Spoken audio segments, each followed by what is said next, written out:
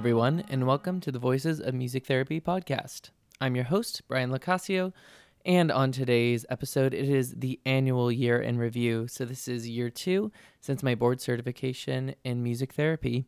So I'm excited to tell you all about the lessons I've learned.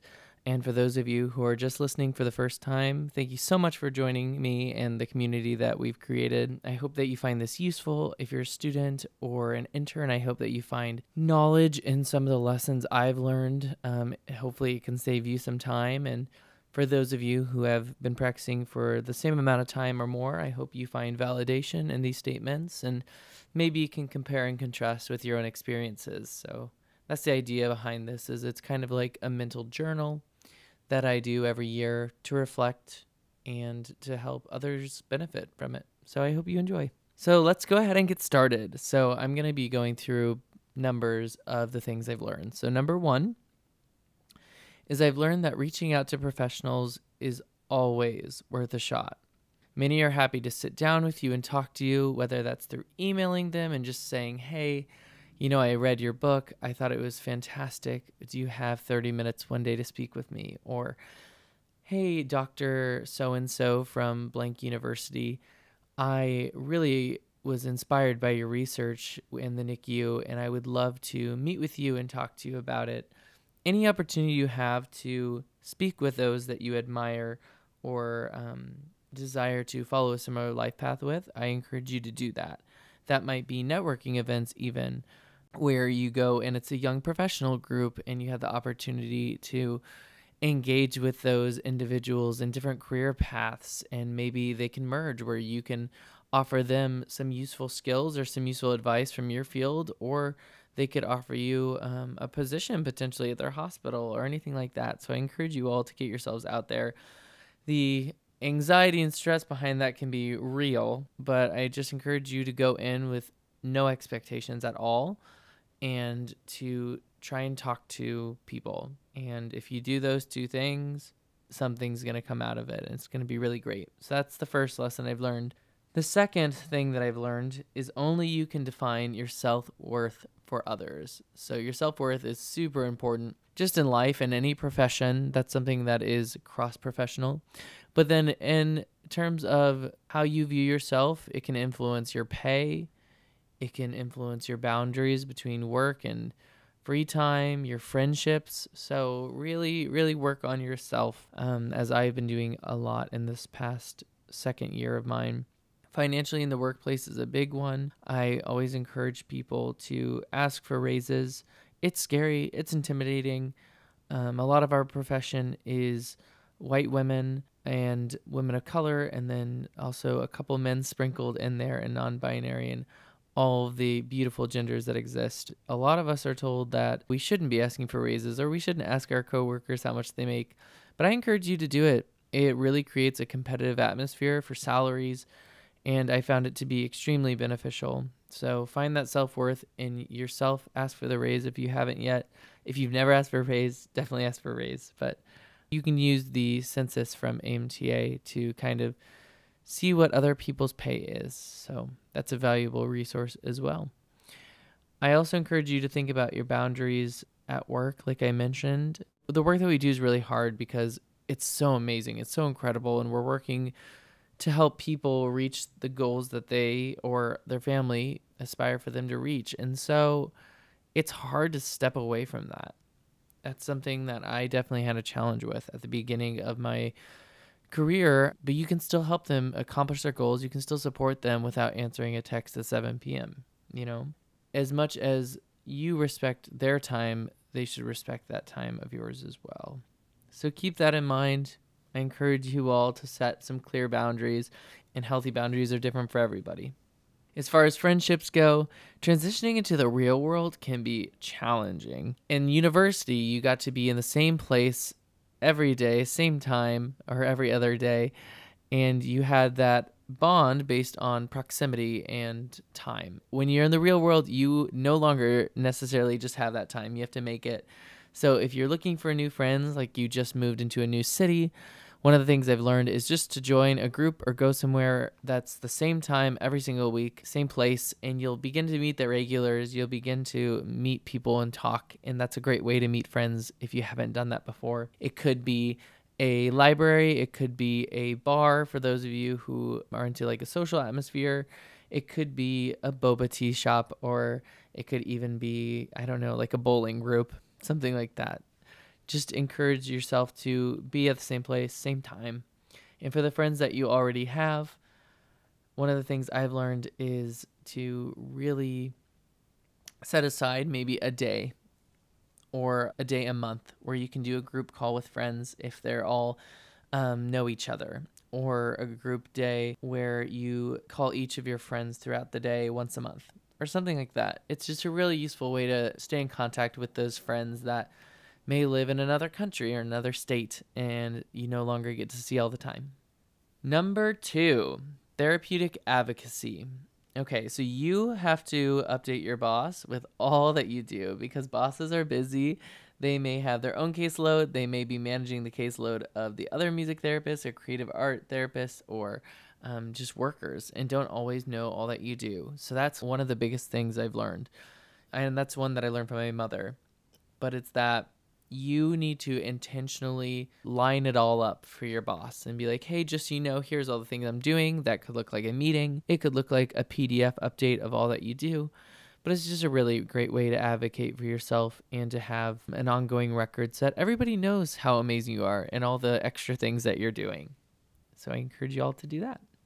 In-services are also the best services if you have a chance to advocate and get paid for doing that advocacy. What is a better opportunity? We're always talking about that in school, of getting the word about music therapy's effectiveness out there. And if you have an opportunity to sit down, it could lead to future clients, to education for others. It's just a really great opportunity, and one that I've appreciated every time I've had the privilege of doing so. And if you are being asked to do something other than music therapy that was not listed on your contract, I encourage you all to ask to be compensated accordingly, or to have a discussion about the expectations and what your expectations are in the role versus your colleagues or your supervisors or CEO. Definitely make very clear communication as to what music therapy is and what that entails. Last thing is, I always encourage people to discuss the different types of music therapists that exist. You know, we all have individual training. Each university has its own unique style, although there are the governing credentials that we have to get at the end, so this training has to be standardized to some degree. However, each person is different, so once again, just really know the differences in types of music therapists so that if you one day want to own a private practice or do something like that, you'll know exactly the type to look for. And that's a great word of advice for those of you who aren't music therapists but are listening to the episode. Number 3, music therapy is a profession and not a personality type. Hot takes. This one is really important to me. When I was in university, I kind of had this mindset of I have to set everything aside because right now I'm focusing on my career. And that just means that there are times where I won't be able to have fun. I won't be able to go out to the bars with my friends, or I won't be able to go to that person's recital because I'm working on my own pieces or whatever it is. But I encourage you all, and encouraging myself continually, to differentiate myself from what I do, even though I love what I do. And that just helps with all of the things that we've been talking about regarding burnout on episodes. It helps with continuing to have that energized excitement, even like the polar opposite, just to have that excitement in sessions. So definitely don't let yourself fall into that trap. If you feel like you don't look like, act like, or think like any other music therapist, that is a great thing, because you'll bring something to the table that no other music therapist will. And I really want you to accept that and take that in. No one else can do music therapy like you. And if you're different from everyone, you are such a valuable resource to the music therapy community and to the helping profession community. And for those of you who may be doubting the career after being in it for a little bit, it's okay to have multiple careers or passions, and it's okay for those interests to shift as well. You may be doing more music production in one year, and then later on you may do more music therapy, or you may be like, hey, I love music therapy, but I'm really interested in woodworking. Do the woodworking if that's something you want to explore. Music therapy isn't an end all be all, and no career should be an end all be all. It can be, but it's not necessarily should be. So that's a big lesson. Another one that I've really learned is the instrument of choice that you use in sessions. This has to do with the personality type, but a lot of us use guitars in sessions, and one of the reasons is because it's one of the most portable instruments. It's a traditional American instrument. It's just really recognizable. But I encourage you all to use the instrument that you feel most comfortable with, or the one that you believe you can facilitate the best with. And maybe it's one that you want to get better at, but explore that. We don't have to use a guitar. That's something that I've learned as well, and kind of new, but it's something that I've really tried to expand more. Like sometimes I go into sessions with my accordion and I play that, and it really just creates this like bubbly, joyful mix up to my daily schedule. Or maybe learn more on the ukulele and bring your ukulele into sessions. You think the guitar is easy to move around, especially if you have like a clear coated ukulele, you can definitely just sanitize that. Definitely explore those instruments. It's really fun and it's worth it.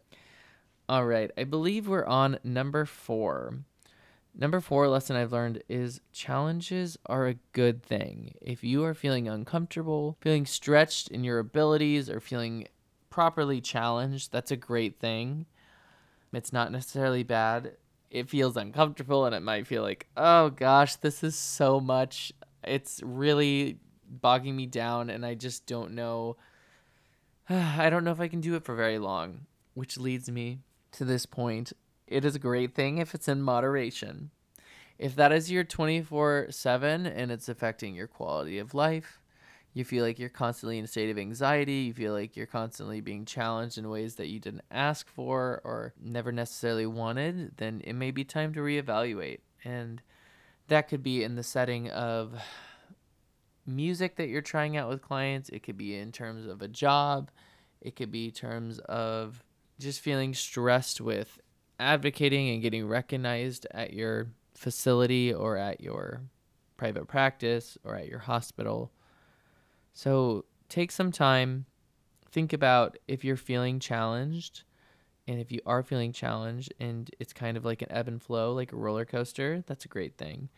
If it's feeling more like a slope, like you're not really being challenged, you're getting challenged less every day, maybe throw something in.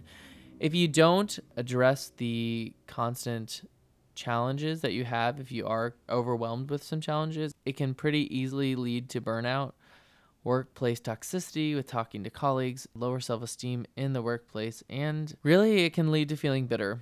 So I encourage you to reevaluate, figure out what you need to do. Lesson number 5. Lesson number 5 is music therapy is effective, real, and so needed. We already knew this. If you're a music therapist, you know it's effective, real, and so needed. But it's easy when I get into these rants about all the things that I've learned and the lessons I've learned. I also want to talk about the positive things. The lessons that you've learned aren't necessarily easy lessons or good lessons, but they lead to good. I have seen some insane benefits from music therapy over my 2 years. From keeping someone breathing when off the mechanical ventilator, to helping a child process the death of a sibling, helping a sex-trafficked teen express their feelings and gain a voice for themselves, helping young queer children experiencing addiction finally express themselves comfortably, to helping a husband cope when his wife of over 60 years was passing and he was in a panic state. There are so many diverse and complex ways in which music therapy is effective. So many different situations, so many different places, populations. It is truly ever expanding, and that is one of the wonderful lessons I've learned in my 2 years so far. And I'm excited and so thrilled to see the different ways that music therapy is being used in the next 10 years or even 20. Music therapy is pretty awesome. Hospice music therapy is incredible. For those of you who were wondering, I went ahead and switched to hospice, adult hospice, in my second year. Before, I was pediatric, palliative care, and hospice. And so it was a different shift, but it's definitely one that scared me a lot when making the jump. And I can say with confidence that it is so incredible. I guess the anxious voice in me thought that I might be a mess all the time going into hospice full time. But it's incredible. The progress you see is right away when it happens, the effects and the benefit, the lasting impression, and the humbleness that you get going into a family unit or being able to provide services to people who just really need it. It feels amazing and it's a real honor. So if you're nervous and you're like, I don't know if I can work in hospice, like I have a really complicated relationship with death, definitely explore that relationship, but I can let you know that I've really, really enjoyed hospice music therapy. It gets me so excited for the other populations or other individuals I get to serve in hospice. So try it out. Maybe at a practicum, maybe at advanced training or something. Working as the only music therapist at a company is not lonely if you have a professional network that you meet with. I love being the only music therapist at my company. It really allows for flexibility. It allows me to express myself in the way that I want to. Nobody is questioning. They trust me to know exactly what I'm doing, and I really do. And I don't have any doubts or anxiety about that. And so I encourage people to apply for jobs where you may be the only music therapist, because if you're worried about not having music therapy friends, don't worry. The social workers will be on your team a lot of times. The chaplains will be on your team. The nurses. You'll just find friends and you'll find community outside of your profession, and that's just going to make you better at yours. So it's worth it. Don't doubt it if you are doubting it. It's also not lonely to be the only music therapist in a company if you have that network of friends that I talked about calling, who might have been like your music therapy friends from school. It could be classmates. It could be a subscription-based network. There's a lot of great subscription-based groups by music therapy owners on Facebook or things like that. Another really interesting thing that I've learned is that expectations for music therapists, in my experience, have been on like the polar ends. One of them is you don't do anything, like I don't really believe in music therapy, and the other is you can do everything, you can do too much. Here's like 1,000 people to see and perform at this concert, but also like help somebody process the death of their loved one. And although we're all musicians and we have the capacity of doing all these things, the expectations are kind of all over. So within the advocacy piece from earlier, definitely make clear expectations of what a music therapy role looks like.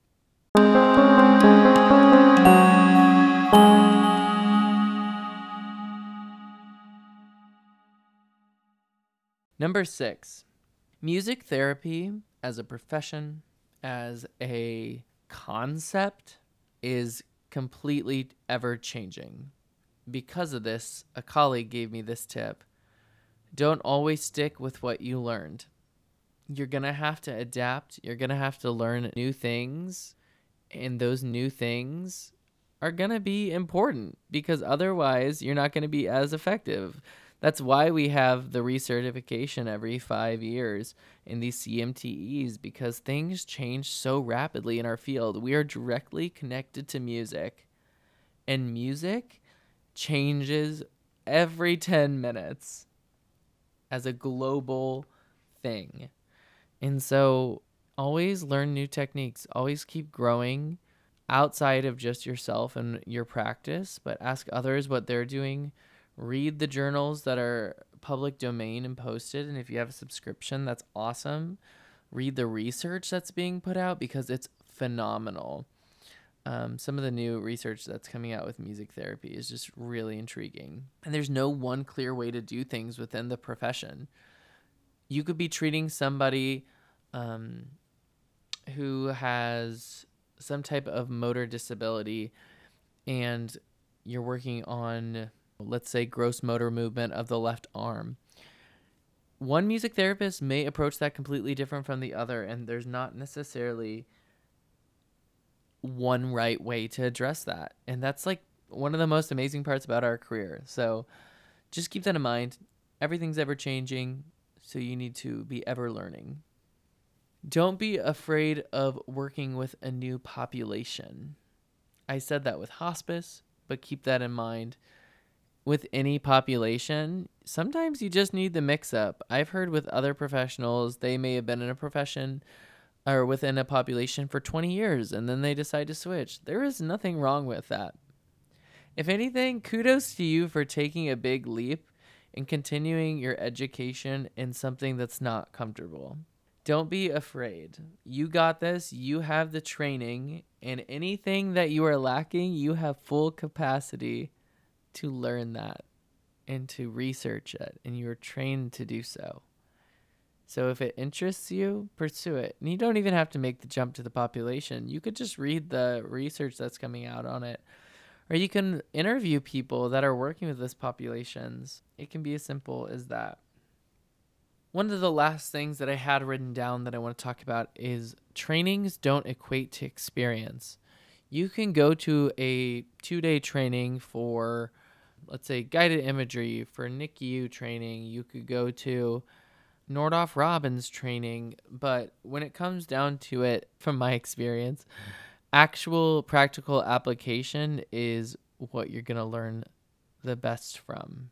You could sit in a classroom all day learning about music therapy, but until you're facilitating music therapy, you're not going to know all the nuances and everything. And just because a certification happens, it doesn't necessarily mean that you are going to feel fully confident going in. I encourage you all to get those actual practical experiences.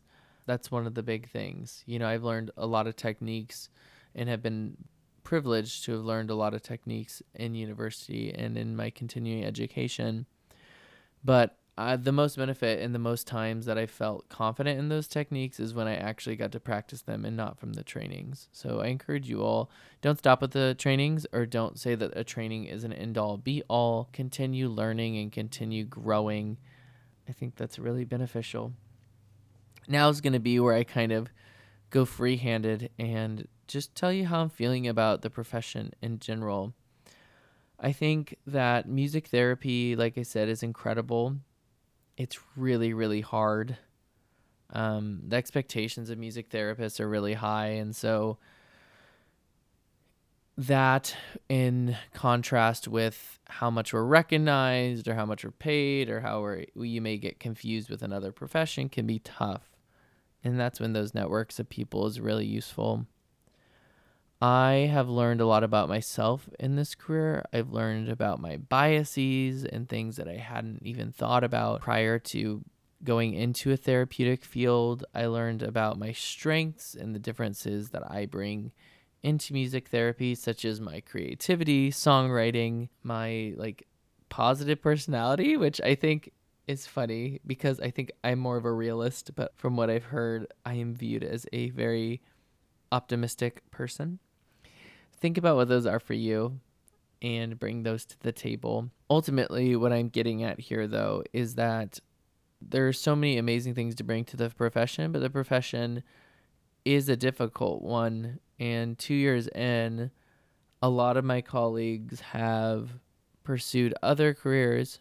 A few of them have stayed in this profession. And there's kind of like this interesting loneliness to the idea of, am I going to stay in this profession and be the only one of my colleagues that I learned with and grew with who's going to be here? But that's great because I get to help mentor the younger generation and still learn from the older generation.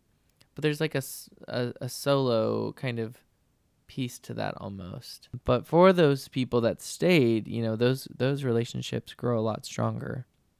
And those bonds expand past music therapy at some point. So that's a really great part. But it is challenging.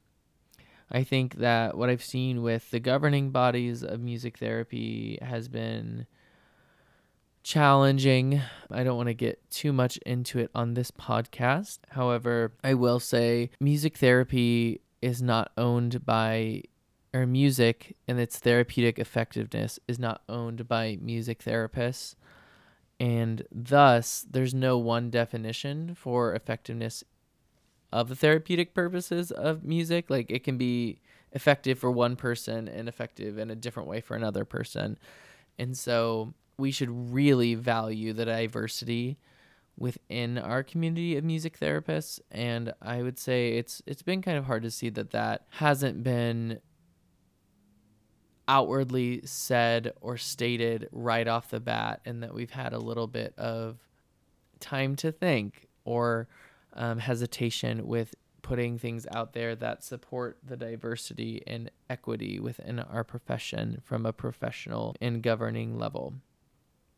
That's been challenging. As much as I said, it can be hard for colleagues of yours to leave the profession. It's also one of those things where if you are one of the people that wants to stay in the field, as I am, it's really tempting to go to higher education because you already have that interest. Finances are its own thing, but just for the sake of learning, it's very tempting. So at year 2, that's something that I'm thinking about.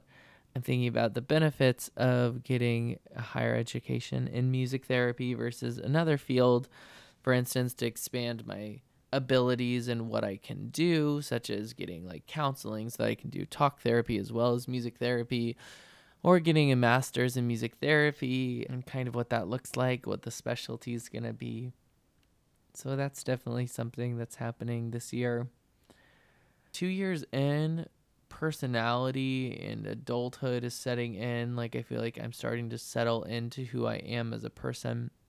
Although I will say there's still a couple shifts every now and then that throw me for a loop. But I think my core personality is starting to set in, which follows development and research. I think at like 30 is when it really sets in. But that's something that's happening within the second year.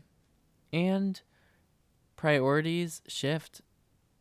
And so this podcast is really important to me. It's a priority. My ability to produce episodes every other week is no longer there, and that's okay because, like I said, I focus on quality and not quantity of episodes. I think I've said that in past episodes, but I want to make sure everything I put out is a valuable resource and not a waste of your all's time. So a priorities shift, and this podcast is one of my priorities, and my family and my friends are a huge priority. And I'm curious as to what your all's priorities are. So definitely put those in the comments of the Instagram or the Facebook or on this episode. I want to know what your priorities shifted to in this second year or in this year of your life. I think those are the nuggets of wisdom that I've gathered so far. And for those of you listening, I love to do this. I went ahead and reached out to other music therapists who have been practicing in the field for around 2 years, and I asked them to send me their wisest lessons. Like I said, this podcast is about showcasing the voices of music therapy. So without further ado, let's hear a little bit from them.